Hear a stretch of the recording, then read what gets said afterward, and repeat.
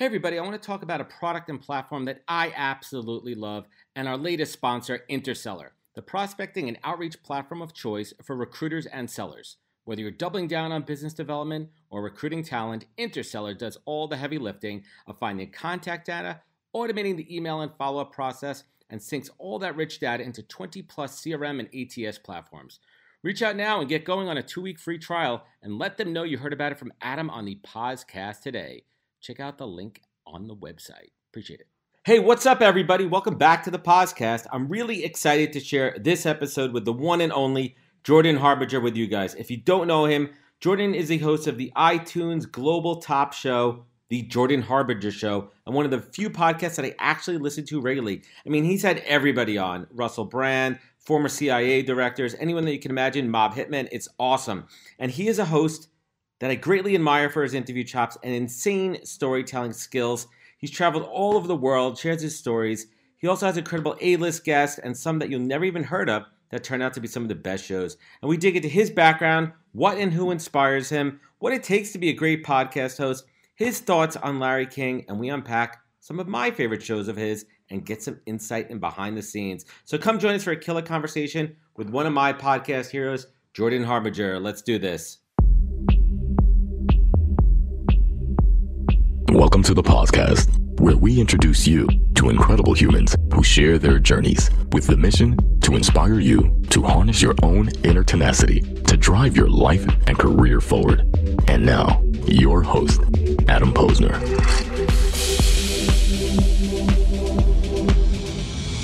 Thrilled to have Jordan on the show. Let's get to it. Jordan Harbinger, welcome to the podcast. Thanks for having me on, man. I appreciate it. Awesome, man. So let's get right to it here. So way before the show that you have now, before The Art of Charm and the early stuff like the Pickup Podcast, you were coaching people on networking and giving them dating advice in college. At what point did you decide that you were the man, that you were the guy that people should be listening to on this subject matter? Sure. So as the expert? I first started teaching networking skills because I was working as a Wall Street attorney, and I met that partner that you mentioned in the introduction, and I was like, hey, how do I work from home? And he's like, don't worry about that. Just if you want to be a partner here, you got to bring in business. So I started to learn networking for bringing in business. Well, it was really interesting stuff because I started to go to these like Dale Carnegie classes and sales classes and things like that. But I realized that no one wearing a sweater vest teaching Tuesday nights at the YMCA knows anything about how to bring in a multi-million-dollar law deal from Goldman Sachs. Probably not. You know, to my wallet. Like they're teaching you how to remember people's names and you know, look them in the eye and have a firm handshake. And I was like, okay, this stuff has its place, but, you know, please, like, give me a break. So I started to study this stuff on my own, and then my law school asked me to teach small little elective courses, not even courses, but like little workshops on networking, and nobody cared. And so I started to bring those workshops and teach them to teach them at bars, because even doing it in a hot room in the law school was kind of a drag, and there were like 4 or 5 people would show up. And as we went to the bars, my group was all women because they were the only people who thought networking was important. All the guys were like, I don't care, bro. I'm just going to be a wealthy banker. And I'm like, cool, call me in 10 years. Just going to hand out business card and shake hands. Yeah, right. It's like, look them in the eye and have a firm handshake. So these women were far more interested in networking because they realized they were joining kind of an old boys club of attorneys and financial people in New York. And they were like, I need to learn how to navigate this. And it was sort of the blind leading the blind, but I was teaching them everything I knew about psychology, persuasion, influence, which I'd really been studying at that point for like a year and change. So I had a good leg up. You had a grasp on the knowledge. Yeah, a decent grasp in any case. So I started teaching that, and then guys were like, hey, how come you have like 12 women showing up? What's this dude with the gaggle of girls around him? Yeah, because the women were like, this is really interesting, let me bring friends. And as I brought friends, my group got bigger, and we started analyzing body language and nonverbal communication for people who were like on dates and stuff, and they were like, this is so interesting. So since guys started asking about the group of women that I was with, I started teaching the guys what I was doing. And then they'd bring their friends, and I kept having to repeat myself over and over because we had new people showing up every day. So I started burning my talks to CDs, recording them and burning them to CDs. I remember those. Yeah, CDs, just generally. It's a laser disc. A small laser disc. And then guys would be like, I need 5 CDs because my roommate wants one, and my cousin should get one, and my brother needs one. And I was like, okay, I'm not going to get rich selling CDs, right? I'm not going to, or giving them away for free. I'm not going to get rich selling them for $25 each. Like, it's just not a good business model. So I've eventually figured out podcasting because a friend of mine told me about it. It was like brand new. It was like a year or two old or something like that. What year are we talking about? Just for reference for everybody. 2006. Right, and there was a handful of them, right? And we didn't know where to listen to them. We didn't know where to get them. You had to go to different websites, and it you wasn't had to just have anywhere iTunes, even remotely, which was like only available. I think it just come out for Windows, like brand new. Could run it on a PC. And it was all text navigation. There wasn't like show art and fancy graphics. There was no feature banners, nothing. It was like a text gallery that you could navigate, and then we made a website. Almost analog. And yeah, it was all basically analog. And then, people would share via word of mouth. And so I started the show about dating because of that. Not because I was like, dating is a thing that I'm an expert in. It was like, no one cares about networking. Dating is something that I'm talking about in a way that no one else, literally, that I knew was talking about it, other than a few guys on the internet, which later got famous for like creating this whole scene of like pickup artisty stuff that was kind of douchey and gross. Yeah. And Tucker Max came on the scene. Tucker Max's book. Tucker Max came on the scene, and like he there's kind of this movement of guys trying to figure this stuff out, and most of them were kind of gross. And so, you had a competitive advantage. We had a competitive advantage because our thing was, we're going to be the not gross guys who do this. We're going to be the good guys. Yeah, we're going to be the guys you want to bring home to your mom, right? Right? We're going to be the white hat guys who are like not lying to women, not treating women like crap because we can trigger some insecurities.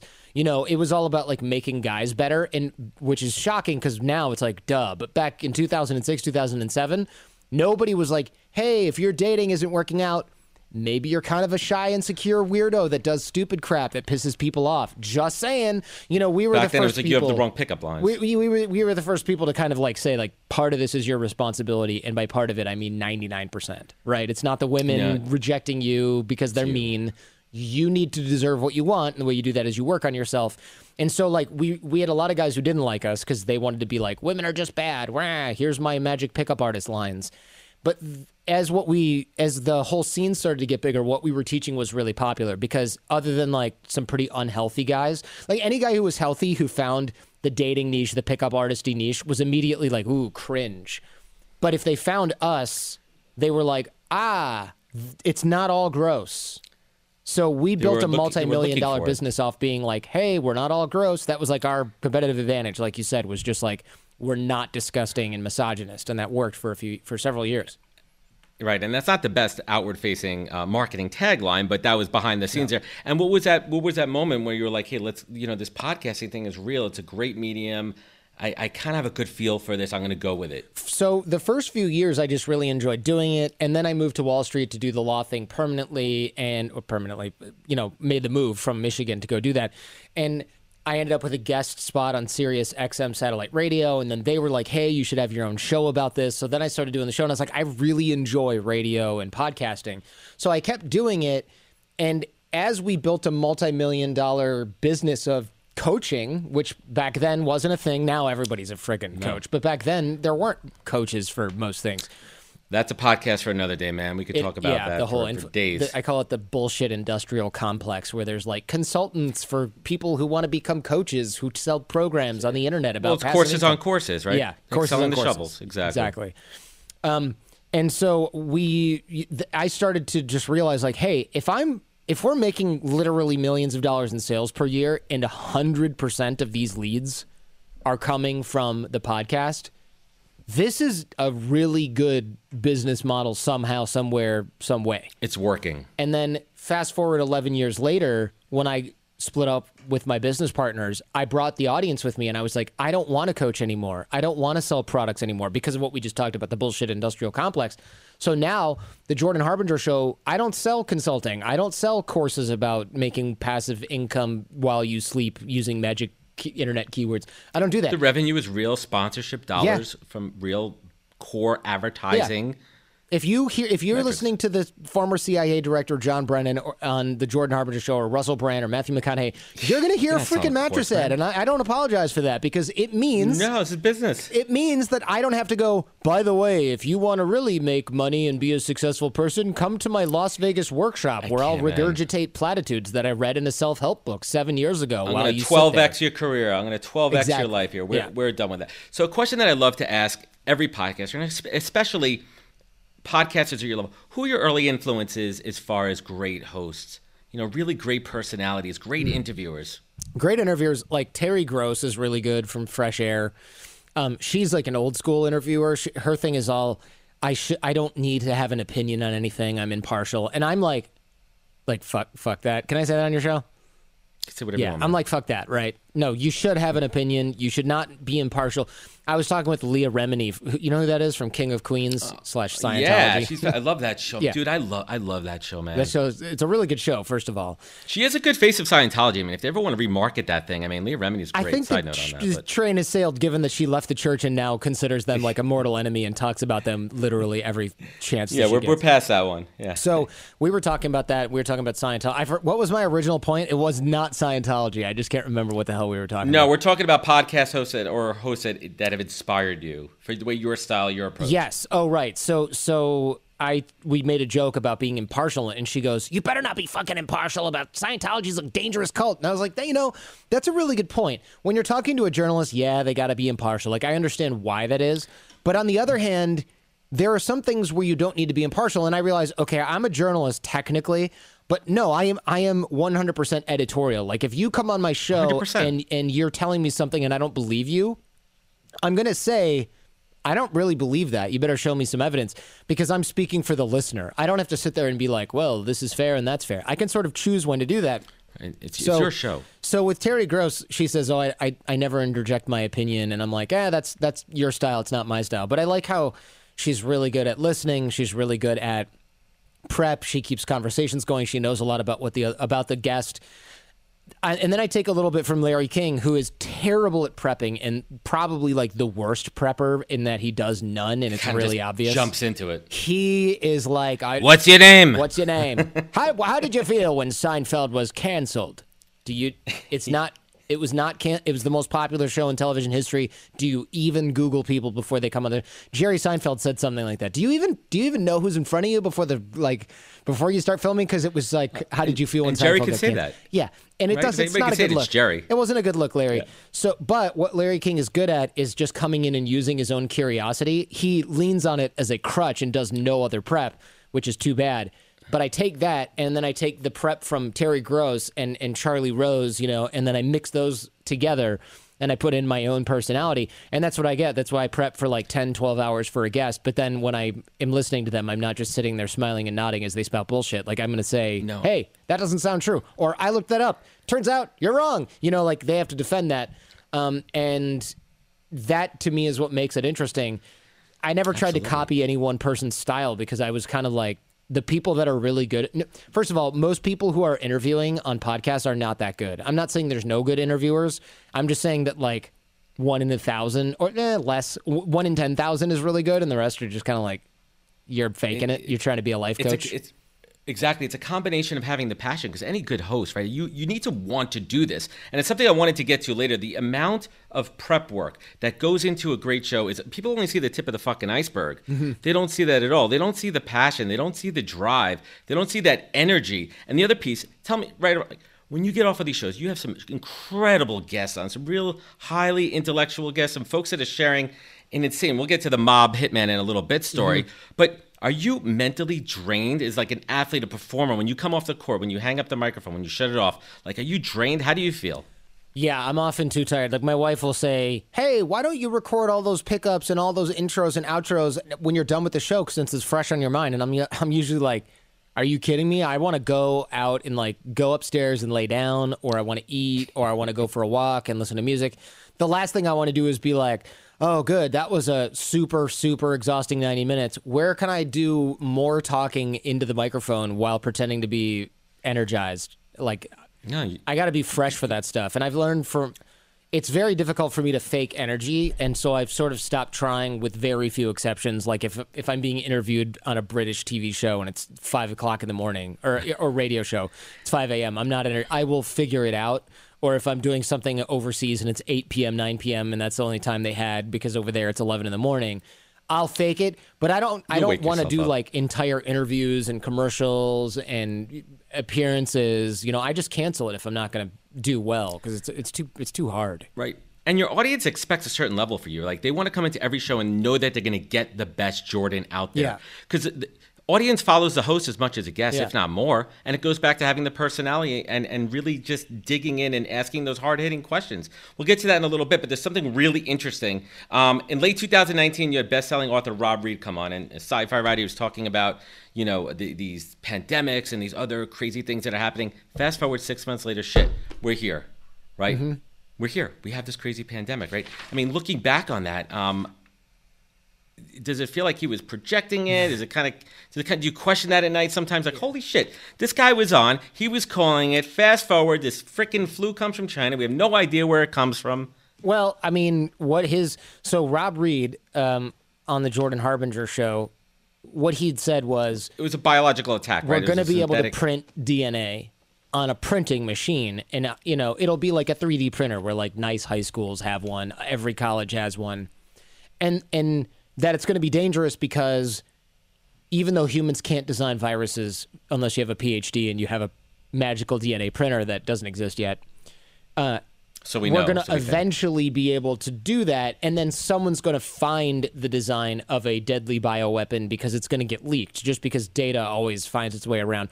Or even just like the Spanish flu of 1918 is going to get leaked, right? It doesn't have to be like a bioweapon. And then they have a little bit somewhere in a jar in a vault for sure. That might get loose. And they're all gonna take the genome of all that so they can study it. You know, they probably already have that stuff. It's just that you can't print it in high school. But eventually someone will print it. They'll think it's a hilarious joke if they give it to their friend, or it'll just fall in a jar and break, or it'll get released by a nefarious bad actor. It'll be like, you know, I'm not making light of this, but like, you know, you think school shooters are bad, wait until somebody prints a horrifying biological disease and says, screw everybody in my school, I hate everyone. You know, that's the kind of thing that can start a pandemic. So that was what Rob Reed said, hey, look, this is literally right around the corner. And then in 2021, we ended up with COVID. It's not a 3D printed, or it's not something that got printed in a high school.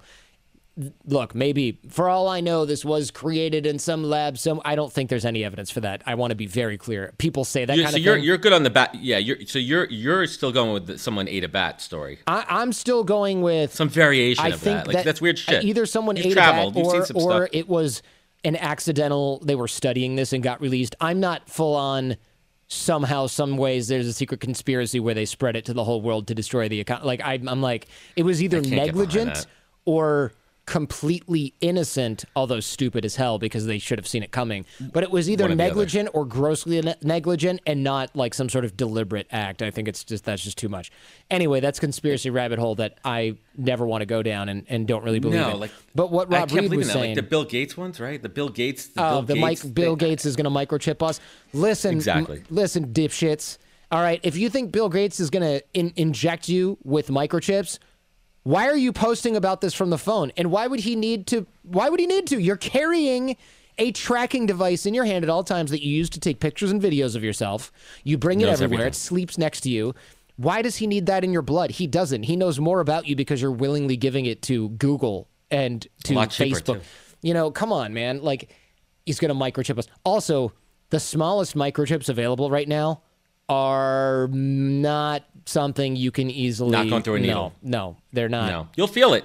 It'll get jammed up in that needle. We're not going to go there. Yeah, it's glad to see we're on the same page with the conspiracy theories. Yeah. They're kind of fun to listen to. I'm not going to lie. Yeah, I enjoy them because and there is a little teeny. They all start with that little nugget. Like, there has to be some little nugget of somewhat truth in that theory at some point. Maybe not in the right sequence. Maybe someone told it. Different. I don't know. Like, the dumbest shit I've heard lately is stuff like 5G towers cause COVID-19.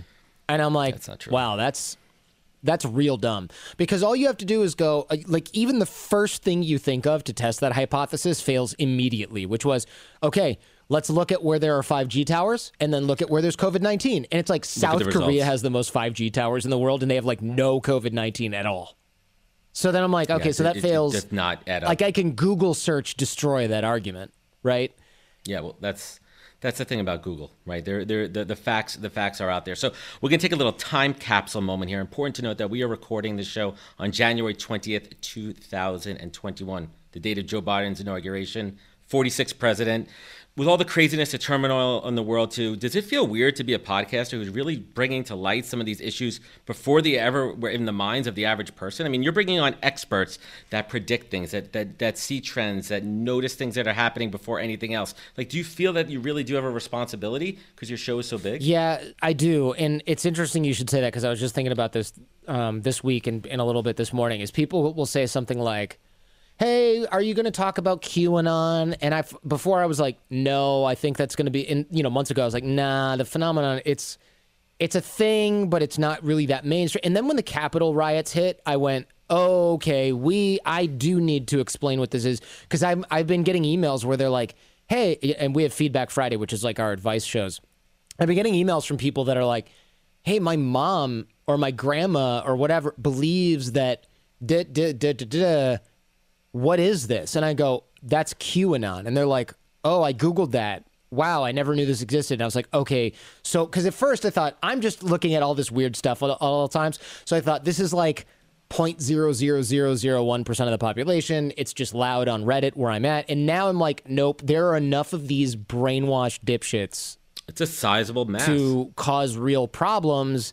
So I am going to do a show about QAnon. And my friend who wrote a book called The Cult of Trump, who's obviously, he's not a Trump fan, obviously. I was about to ask you who your guest is. Stephen Hassan, who's going to do this. He's a cult expert who invented a lot of the bite model and things that experts use now to evaluate cults. At first, when he wrote that, I was like, this is hyperbolic, dude. You're going to take a lot of flack for the title. I don't really want to do a show about it because I'm more that's where I'm impartial. I don't do a lot of politics on the show. But now I'm like, wow, you really were right. There are people who literally believe things like Trump was ordained by God and he's not, and Biden's not really the president. Trump is a secret president. That's why he wasn't at the inauguration. I mean, just actual lunatic bullshit like that. They believe it. And so I go, okay, we need to address QAnon because it actually is the missing piece for a lot of people who don't know why their mom is acting weird, who don't understand why their parents are like saying the dumbest, most insane shit. It's not just Fox possible. News. It's not just they watch Fox News 20 hours a day. No, it's like actual cult. It's like an actual political cult that defies logic and is completely inane and ridiculous. And has used modern digital and social media to really transmit their message very easily. Exactly. And like, even again, looking back at like the 5G causes COVID thing, Q's predictions, Q, the person, the mysterious secret agent who's predicting all these things live. All you have to do is check and see out of the last 50, 10, whatever, however many predictions that it's made, that the cult has made, which have come true, and it's not even close. They'd have a better luck if they just flipped a coin. They're far worse than probability in terms of predicting anything. It's like Nostradamus, how people think like, oh, he was dead on. No, that guy was wrong so fucking much that it's not even remotely within the realm of sanity to say that guy was a prophet of any kind. I mean, he's completely... I mean, he had a couple of big ones, though. He had a couple of big ones that made a name for himself. I don't think so. No, I think he said a few things that, like, over X number of 100 years were going to happen, but, like, were not really that difficult to predict. Or he never said in any of his original work, and someone goes, Nostradamus predicted this. And then when you look it up, it's, like, not there at all. You know? Well, they didn't have Google back then. And so I want to spend a few minutes here. And I, as I mentioned early on, I'm a tremendous fan of the show, so your style of interviewing and the way you approach your guests. The Russell Brand one stood out to me, a little bit behind the scenes here, right? He was rushing. He was doing a TV show appearance, and he seemed a little bit tired. And at first, in the beginning of the show, I felt like he wasn't fully engaged. But you did a great job, and you pulled him in, and you said something interesting. You said that he was tops on your dream guest list. Why Russell Brand? Yeah, I don't remember why he was top on there at the time that I recorded it. I think just because he's like so zany, but also he's smart. I don't agree with like most of the stuff that he says now. It's a little bit too woo-woo, or, you know, crystal healer for me. But I don't think he's dumb at all. I think he's a smart guy. And he's like really opinionated. He's a great performer. So that comes across. So that was always sort of like at the top of the list for those reasons. Is he still? Who is your number one guest right now that you would love to have on your show? I mean, it's an all-star list. Yeah, it's hard to say because the problem with having a dream guest is you can get them on and then they're like not really wanting to have a conversation, or they're really, really dry, or Or they just It's like give that you dream hot chick, and then you get her. I'm not even. Gonna yeah, go you know there, where we all know where that was going. But it's like I would say something like, wouldn't it be cool to have Jim Carrey on? Right? He would be amazing. Or would he just be sitting there and be like, "Fuck this, I hate podcasts." We don't know. He may just send it in. Yeah, he may phone it in. You don't want that. You don't want that. Like when you see him on Netflix or on YouTube and he's talking about all these deep things and he's thought about everything, I'm like, that is what the Jim Carrey that I want on the show. But you could easily get him and he could just be like, "I've had a shitty week. What?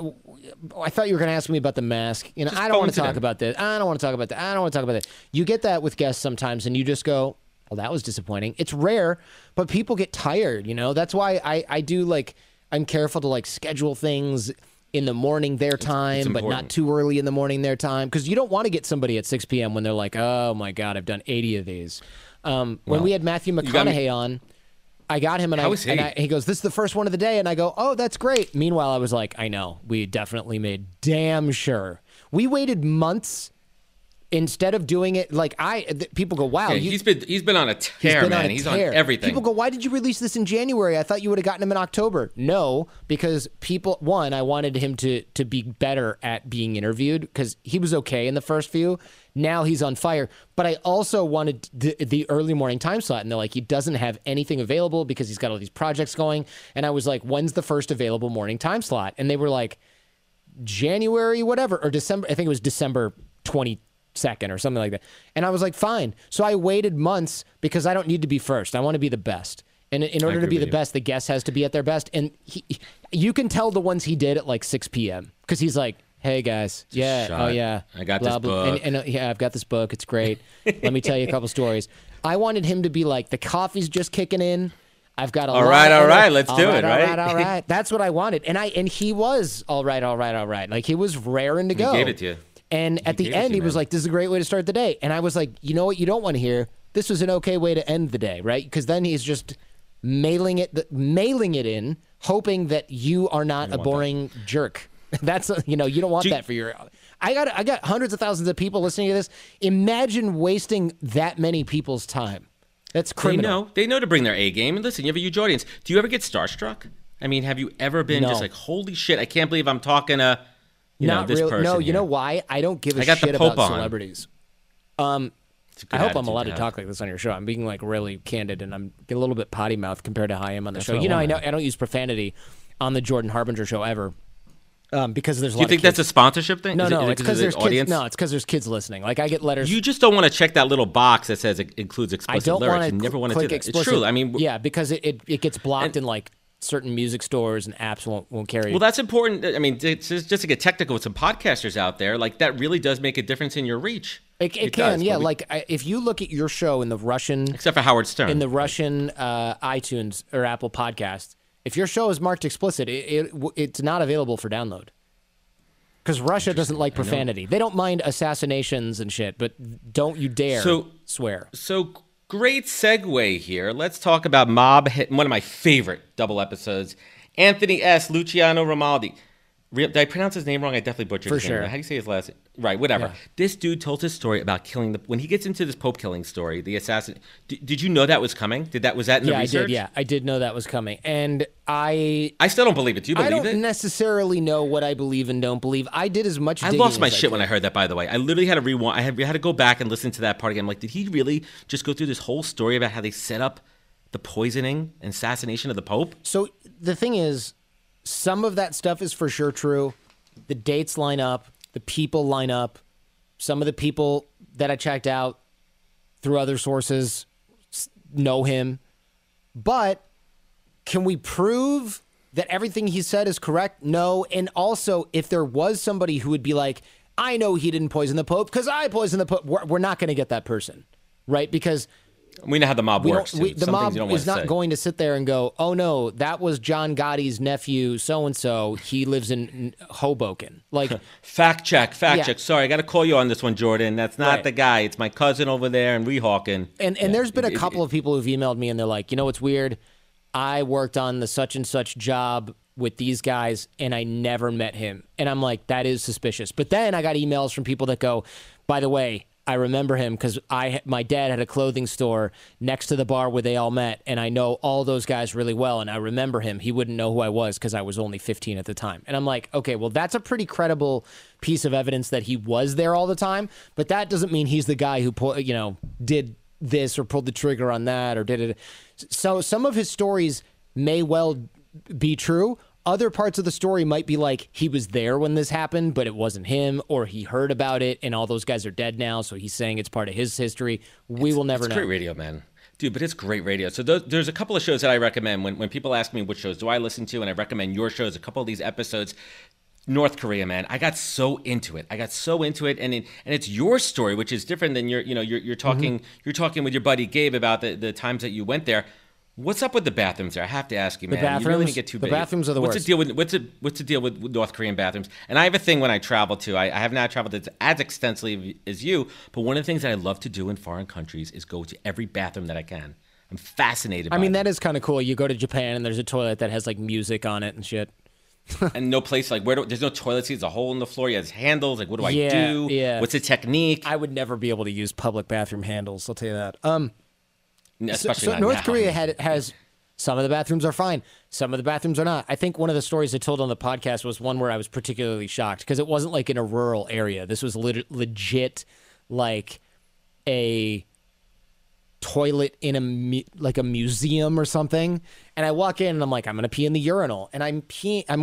It was warm on this trip that I went. I went there 4 times. It was warm on this particular trip, so I was wearing shorts and flip flops or something like that, I think, or long pants and flip flops. Hawaiian t-shirt, yeah, khakis. And because why not stick out even more by wearing my Gary Busey uniform? So I'm peeing in a urinal and I feel some splashing on my foot, and I figure it's the condensation dripping from the bottom of the urinal, because of the cold water and the heat outside.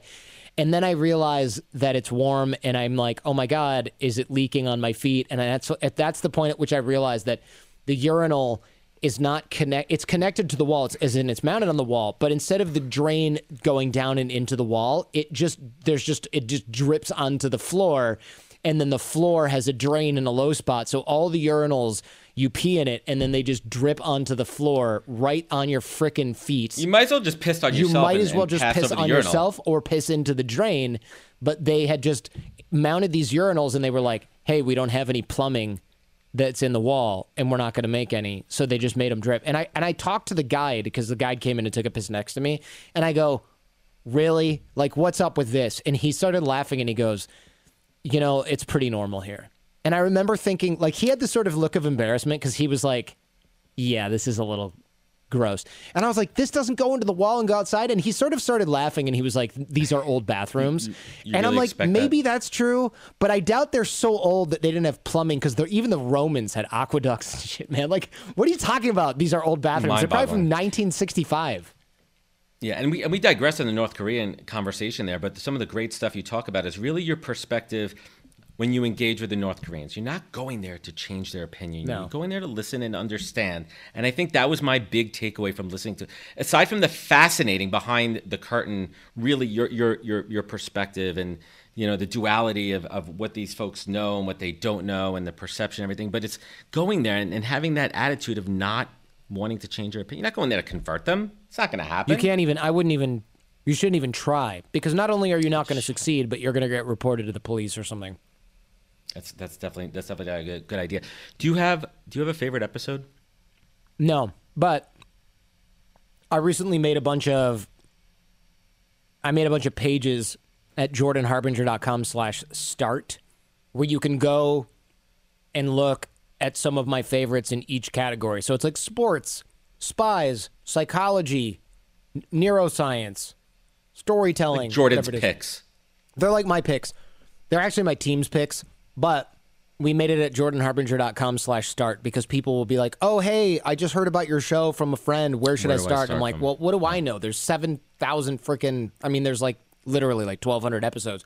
Where do I go? And I'm like, I don't know. Then I have to ask them what they're interested in and then make a recommendation. So if you go to jordanharbinger.com/start, you can just pick a category where you're like, oh, I like science. Oh, I like true crime. Click on that. Then you'll find a list of picks. Then you can find those. And then you can either find those episodes in your podcast app or you can play them right off the website. I love it, man. What's a great piece of advice you would give to someone starting out in podcasting? You're probably never going to make any money, so don't even try. But you can do a podcast. Just don't be doing it to try to make money because it's like the worst way to make money that I've ever found. Well, it's a very small percentage that make it. Yeah. I mean, would you recommend? I mean, is podcasting for everyone? Being a podcast? No, and some that's people the that thing. think It's go to the course thing, right? Sorry, I didn't mean to cut you off there, but go to the course thing. Yeah. They're like, you got to start a podcast. It's how you drive business. That's I'm like, bullshit. some people just aren't meant to be a freaking host. They It's don't more, get it. That's They don't more have a than passion true. for it. I mean, think about this. Should everyone have their own TV show? No. Should everyone have their own book? Does everyone need to write a book? No. Well, now they do. I mean, now they do, right? But no, not really. Like most books you read, you're like, this is bullshit. This is like a blog post fluffed out into 200 pages. It's terrible. It's all derivative. So like, no, most people should not have a podcast. Just like I shouldn't have my own stand-up comedy routine. You think you could be a stand-up comedian? I mean, maybe that's a bad example. I shouldn't have my own underwear line, right? Why would you have a podcast if you're not going to put time and energy into the craft of being a talk show host? Why? It's like, and should I be a model? Point? Should I have my own? I mean, and it's like, oh, it's part of like Instagram and Snapchat. It's like, I don't have Instagram because I don't like creating content for that. And I'm not going to put time and effort into it. Just like with YouTube. And you're not a fitness model. And I'm not a fitness model, and it doesn't make sense. Podcasting has been turned in by internet marketers, who are like the worst. It has been turned into another channel of OMG, you have to do this or your business is going to fail, blah, blah, blah, thought leadership. Bad advice. They're doing that because they sell some crap that they want you to buy that's going to help you with your podcast. What they really want to do is make money off of you by being a person who can sell you shit. So they convince you that you need to do this. Shovels. I whenever people invite me to talk about podcasting, I ask if they want me to talk about why people should not start podcasts, and that's been a really popular talk. And I used to give an annual talk at a really big event called "Please, for the love of God, don't start another podcast." And the thing is, there had to be an acronym for that. God, that's a really good. I should come up with an acronym for that particular talk. But it's don't. It should be don't. The acronym should be don't, and just figure it out. Yeah. Don't. Yeah. Or like but a lot of people. Every time I give that talk, people come up to me and they're like, "I think you just saved me like 100 hours." And I'm like, "Yeah. Oh, why? What do you do?" And they're like, "I'm a financial planner." And people keep telling me I should have a podcast. And I'm like, "Why the f would you do that? Why?" Or they're like, "Yeah, I run an auto body shop and we have a website and an Instagram, and people are saying we need a podcast." And I'm like, "You absolutely do not need a podcast." You know, it makes sense that an auto body shop can have before and after pictures on their Instagram. That I understand. You sitting there talking about ways you remove dents from cars and painting things when you don't really want to be doing that, that is the biggest waste of time I could possibly think of in my entire life. And it's not serving anybody good here. No. So let's bring it home. I mean, this show for me is a masterclass. I have the opportunity, just like you, to interview people where it's osmosis for me, and I'm learning so much. Quick tip for me, based on the last 36 minutes of how I could be a better podcast host. Your intro was, you could tell you were reading it and you were going pretty fast and blowing through it. I would make a shorter intro only about the things you care about. And then because your whole job is not really to introduce me. It's just to get people interested in listening to this episode of the show. So nobody gives a crap that I like graduated from the University of Michigan with a law degree. They can look you up. They can look it up. Yeah. And even if they did care, it's not really why they're going to continue listening to the program. So just say, like when I introduce somebody like the chief of the former CIA director, John Brennan, who was on the show yesterday, I'm not going to say, he was the former CIA director under Barack Obama and was responsible for this and this and this, and then he did this, and then and the book is called this. I go, the former director of the CIA under Barack Obama, super fascinating guy. We talk about world events, why the Iran thing is a big problem, why the government is definitely spying on you, and a whole bunch of other stuff you're not going to want to miss. Done. Yeah, and I think that's a takeaway I'm going to do because I've been listening to a lot of the shows there too. And you record those afterwards. I do them correct? after, You do them afterwards because it's a recap. And you're like, hey, this is going to be great. You're going to get right into it. I love it, man. I'm going to take that one. I might even re-record the intro here. I think I may actually re-record the intro here. So we're going to certainly do that. Jordan, what's the single greatest piece of advice that you ever received that you take action on every single day of your life? Ooh. Good question. Probably, I don't even know if this was advice or if I just thought of it. I'm going to say it was advice because it probably was. Use a calendar religiously. So if something is on my calendar, it every single time gets done. barring, like I had some other thing come up that I had to put in there. If it's not on the calendar, it doesn't get done. So if someone's like, hey, can you talk right now? I'm like, no. Because right now it says walk. Or right now it says play with your kid. Or right now it says, go on the podcast. Or right now it says read. And like my wife, she's good about this now because half of her job is to protect my time. But when I worked with a larger team, she's good. There would be people that would say things like, why? I mean, no offense, you're just sitting there. And I'm like, well, I'm reading. And they're like, so you have time? And I'm like, no, I don't. I'm reading. And they're like, God damn it. Because they wanted to like have a meeting and I go, no. And my business partners, they used to get really mad at me because they'd be like, you're not even doing anything. And I'm like, the reason that the show is good is because I do all of these things and I don't just get distracted by your whim because you want to go to In-N-Out Burger and you wanted to turn it into a meeting. Like, no, I'm not going to do that. And that has been magical for my productivity because I get up, I spend zero cognitive bandwidth thinking what I should do next because everything's on the calendar already. And if somebody wants me to do something, I have to find a place for it in the calendar. So if someone says, hey, I got this thing, it's going to take 2 hours, I don't just go, yeah, sure, let's do it tomorrow. And then I have like 17 2-hour things to do tomorrow. If it doesn't fit in the calendar, it's not happening on that day. So when someone says this is going to take 2 hours, I go, great, July. And they're like, wow, that's really far out there. And I go, yeah, that's what I get. That's when I have 2 hours to spend with a stranger, like that's... It's being a student of your calendar and being disciplined to it, and I love it, man. And last but not least, I have this question. I ask the same question on every show because I love the perspective on it, and it comes down to this. Everybody's had a journey in their life and their career, and there's been those times when you're down, when you're at the lowest, and you got to pull yourself up. And the word that resonates to me and the word that really is the foundation of the show is tenacity. And you look back on your life and those moments you had to pull yourself up and harness that tenacity. And those other times when you're sitting on top of the world and you're looking at this awesome show you have, your wife, your life, everything that's good, and you want to show gratitude, what keeps you in focus? Jordan Harbinger, what is your North Star? I'm always trying to figure out what's best for my listening audience because that means people are going to keep listening. That means people are going to share. That means people are going to support the sponsors. So I just focus on that, which actually keeps things really easy because I know a lot of creators are like, ooh, this deal's going to pay me a lot of money and all I have to do is recommend a cryptocurrency scam, or... oh, this is going to be really fun. It's an event where blah, blah, blah, something, Instagram, TikTok. And I'm like, no, thanks. My audience doesn't care. I just stay focused on what's going to be good for the audience. It makes me turn down money that later turns into more money because I'm not shilling freaking hair loss products or something, or like dick pills, to put it bluntly.